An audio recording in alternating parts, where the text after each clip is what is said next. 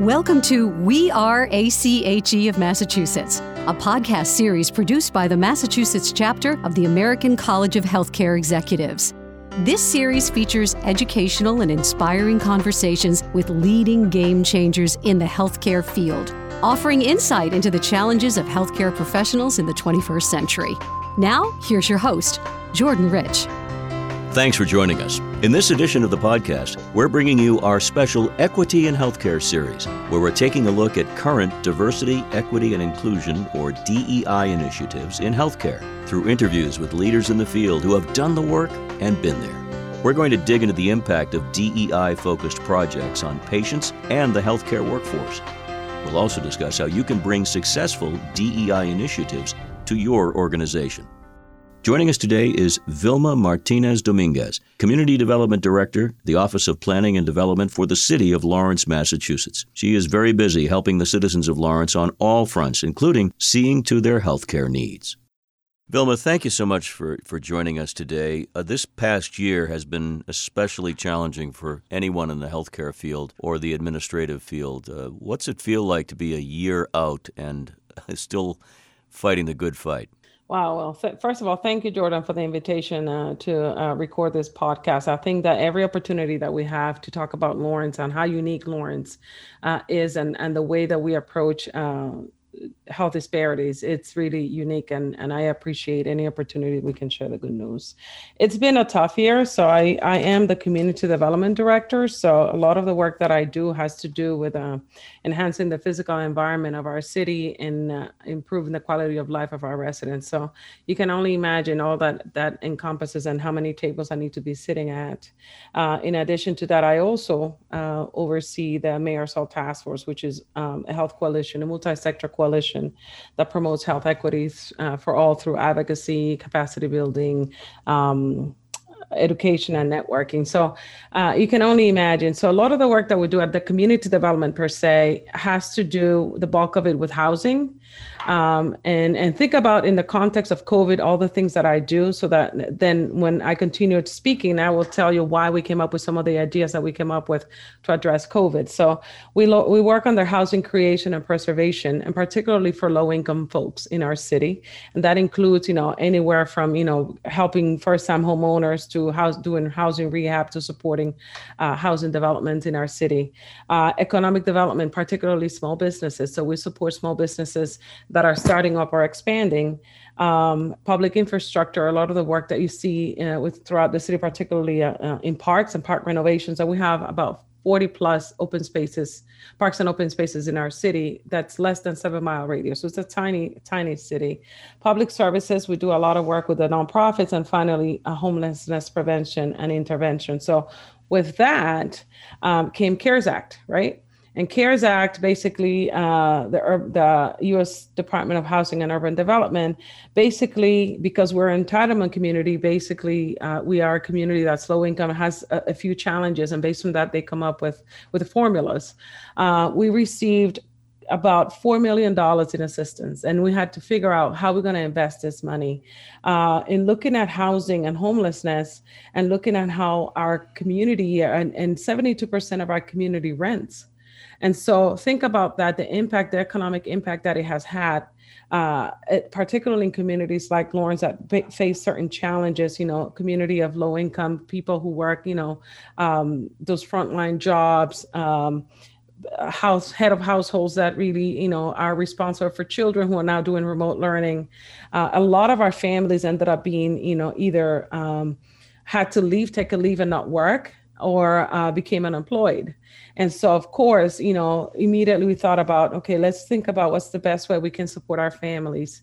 And there's a really unique way that Lawrence comes together. And part of that is through the We're Lawrence platform, where there's over 60 or 80, I don't remember, it keeps growing, nonprofit, government, business sector, legislators, different people, different residents, school department, basically comes together. And that group came together to address COVID response and broke out into different groups. And based on that, we're able to talk about different ways that COVID has impacted our city. And there was a group that was really looking at homelessness, and a group that's looking at financial stability, housing stability for families. So we're able to use those groups and be informed to help allocate funding for emergency rental assistance and rapid rehousing. We also allocated some funds for legal assistance, because we have a lot of families right now who are facing potential evictions and who are struggling, who can really keep up with their rent. So some of the funding went to support Northeast Legal Aid so that they can represent our families. Another $1 million that came in went to small business relief. So we're able to assist businesses to help them stay afloat and actually pay for some of their not only business operations, but the staff with up to $10,000. And many of them were not able to access the PPP program. Most recently, there is a program right now that it's assisting, and this is the city now. This is beyond the $4 million that we received. The city also said, you know what, we know that we have a lot of small businesses who may not be able to understand. There's so many challenges to the language, from the language to some of the ways that small businesses operate that really makes it very difficult for them to access resources. And then we have people who are home, COVID bound, and the previous mayor actually set aside $1 million for a restaurant program so that we can actually support local restaurants while also providing food and assistance for the people most vulnerable. The most likely question next would be, when do you sleep? But I won't ask that question because I'm sure you've tangled with that yourself. But demographically, how do you describe Lawrence in a few sentences? I know it's easy to generalize, but what is Lawrence all about in 2021? Well, Lawrence, as we all know, it's a small city. 80% of our population is Latino and minorities. We're very low income. I think we're second in the state. And when you look at those statistics, and then you look at COVID and the health inequities, disparities that exist with COVID, from receiving testing to receiving vaccinations, to having people still, dealing with children at home who are not working. Just imagine how all that dynamic plays out. Yeah. So we are also a city of many, many strengths, and enriching diversity, enriching in partnerships, and we come together. We learn how to do that very quickly. I have worked in other communities, but no other community feels like Lawrence, like home. Like, this is where I belong. I used to work in the Merrimack Valley in the radio business, and I can attest to that fact. It's community, and it's tough. There's a lot of issues, but very, very community-based. So let me ask you a key question, and that is, what have you seen in terms of the exacerbation of bias or inequality or inequity when it comes to healthcare during this critical, almost crisis-laden time that we've been going through? What have you noticed on the ground? One thing you notice on the ground is what you hear all the time, that when it came to the distribution of either testing or resources or vaccinations, people of colors and communities of color tend to be, lag behind. And then when it comes to vaccination, we're still seeing a lot of stigma around the vaccination, a lot of, questioning whether or not to receive it. So there's a lot of outreach that needs to happen with that. But as much as I see that, I also see how we can quickly look at those things. And instead of looking at things as from a deficit standpoint, we tend to look at things as an asset building standpoint, right? Mm-hmm. So one of the things that we do have very good partnerships with the hospital and the clinic. And that really has helped us, do a quick turnaround and actually make decisions way faster than probably another community. The health clinic locally serves more than 50% of the population in Lawrence. So the power that they have to reach the community, and they're so fully immersed in that community, and they're at the table in so many ways. The same with a hospital. Like, we work really closely with a hospital. It really creates those trusting partnerships. Really create a faster way for us to connect and actually come up with solutions. So the first solution was the test, right? So you had these long lines at Lawrence General Hospital. Quickly, the former mayor was able to purchase a mobile health unit. And that mobile health unit actually went to communities where you have densely populated neighborhoods. And so that we can create access and breach those opportunities for people. That's one thing that we've seen it show up, but we also quickly have responded. And now you see it that we were third. We were third in the state when it came to cases. I think we still are. There's over 18,000 cases in Lawrence in a population that, according to the census, it's 80,000 and change. But if you really wanted my opinion, it's over 100,000 people, right? Because it's a gateway community. It's an immigrant city. We see a lot of people, double up and triple up living in, housing in order to be able to afford it, because the housing cost burn, it's not just a Lawrence issue, but it's across the board. It's a national issue. But communities of color and communities that have, low income are impacted very differently. Now, think about that when you're thinking about the spread of the virus, right? The first thing that they said to us was, you need to depopulate. You need to get people out, of this situation so that we can control the virus. Lawrence opened its first quarantine shelter in the state. The state hadn't even opened their own. And I met with my staff and we were able to open a hotel in Andover where families who were either living in a shelter that couldn't stay there because they needed to depopulate, people who were going to DTA for emergency shelter that couldn't be placed, domestic violence survivors who were looking in a place to stay and couldn't go anywhere because of COVID, and people who were living double up, triple up. All those families ended up in that Andover shelter. And we ended up opening a couple more, one of which was done with the state. And that's the relationship that we have with our legislators and the Department of Public Health.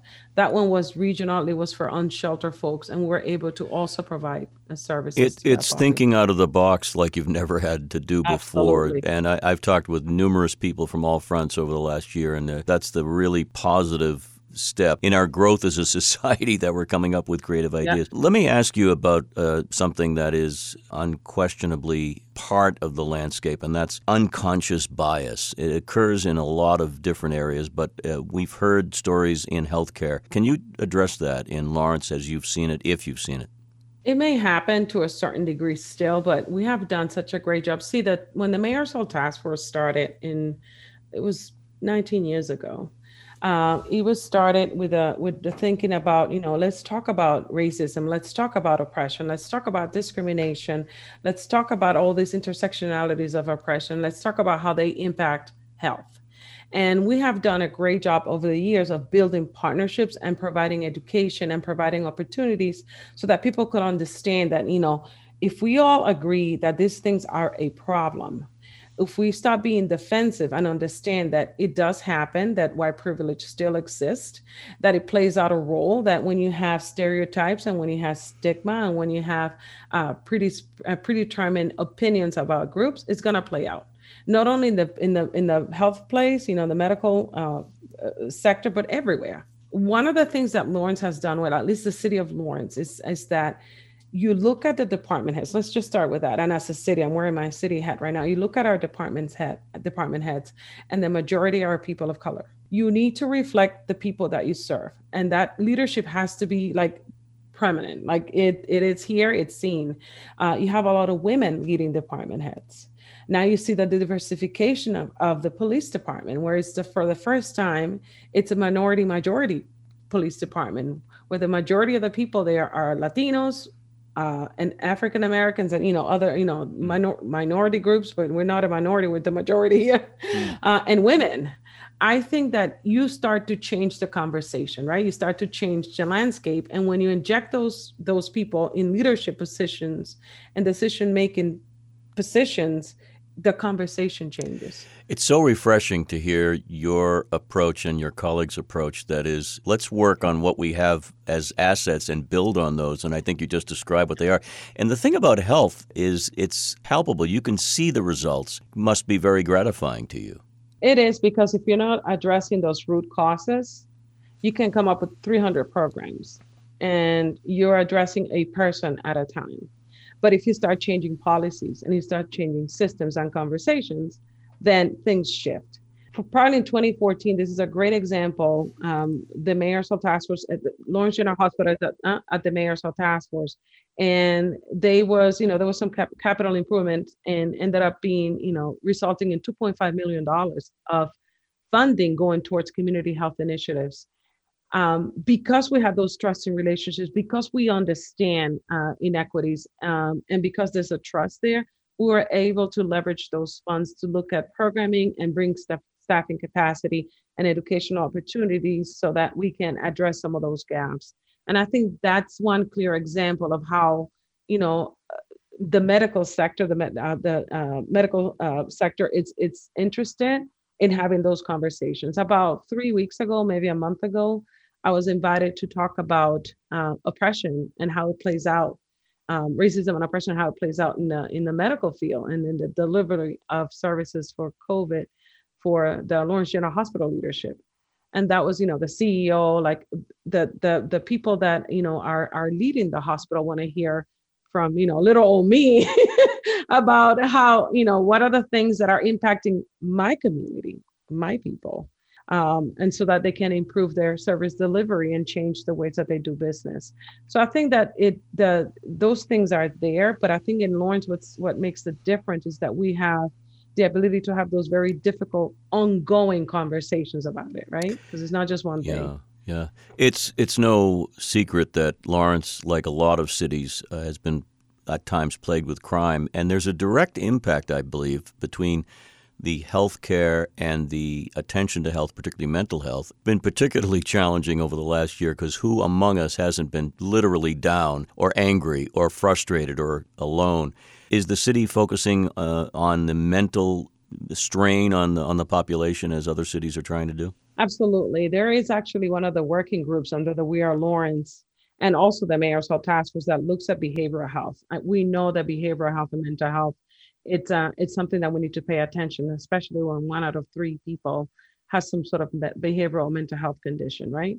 So, and now with isolation and poverty and unemployment and, education challenges with children at home, the stresses even in families where domestic violence exists, and now you're further trapped in that situation.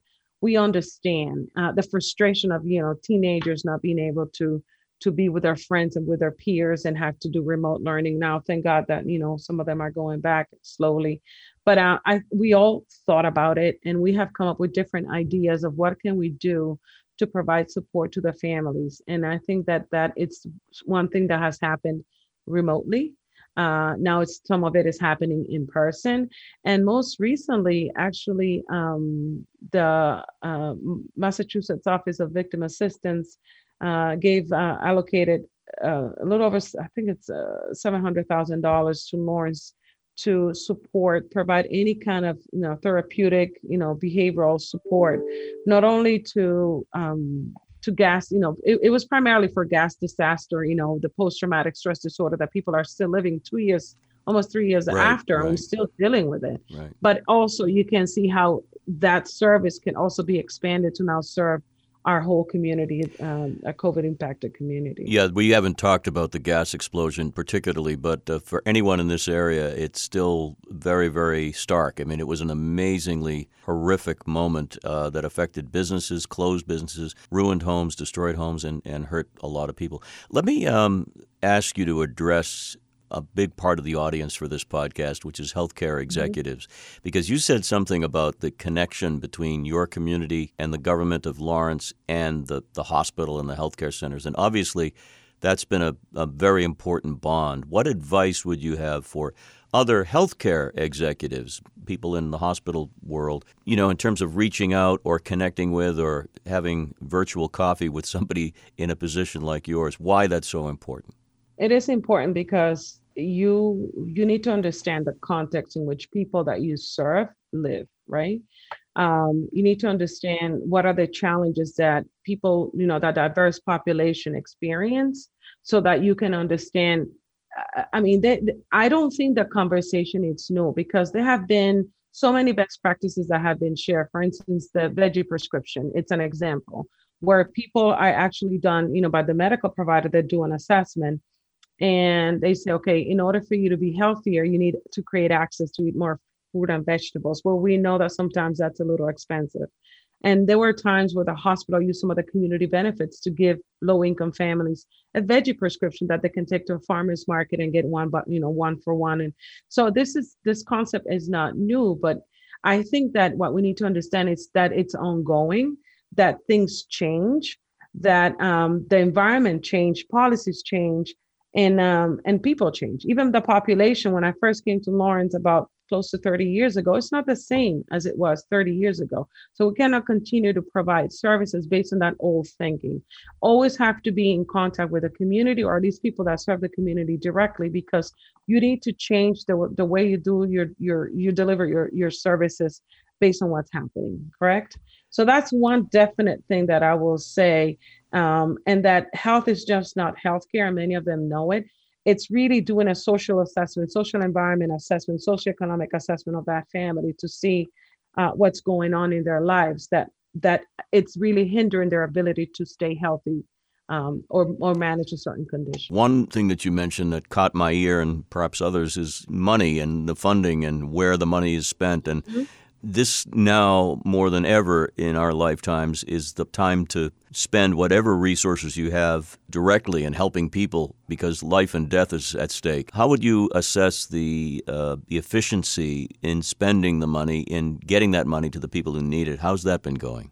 Well, it depends where the pot of money comes from, right? So HUD has a very specific way of measuring impact and ensuring that the funds that we are distributing go to the people that they need to go. So there has to be a certain income eligibility. If it's homelessness, there's certain determination, that we need to follow by the federal government that tells us this is what a homeless person, this is what we will pay for, this is the description. But also when it comes to the funding that the city taxpayers are putting towards, for instance, the restaurant program, right? The new small business relief, because that's another $500,000 that was recently appropriated for those businesses that never got anything because they don't have maybe a good relationship with their accountant. Maybe they don't have the proper paperwork. They don't have their things in order. So it's about understanding that not everything fits in a box, and that we need to be creative, as you mentioned before. But we also need to be responsible with the way that we spend our funds. And so there's accountability and transparency throughout this whole process. Every week we have discussions about how many restaurants are actually, sign up. What are the challenges? We had the director of business and economic development go on foot with our city councilors to visit actual small businesses, to hear from them and to offer the service and to figure out, what is it that makes it so difficult for you to apply? I don't have access to a computer. I don't know how to do that online. I don't speak the language. We want to help you, and then figure out a way to do that. And I think that from the hospital perspective, or any other partner, any other sector, it's having the flexibility to understand that we know how to best serve our community and to trust us with that, and to understand that funding sometimes, it's almost like most of the time we're trying to fit to the funding requirements when it should be the other way around. Funding should really be molded to a way that truly serves the community that needs it. And I think that that's one message I will send out there, not only to hospitals, but also to foundations.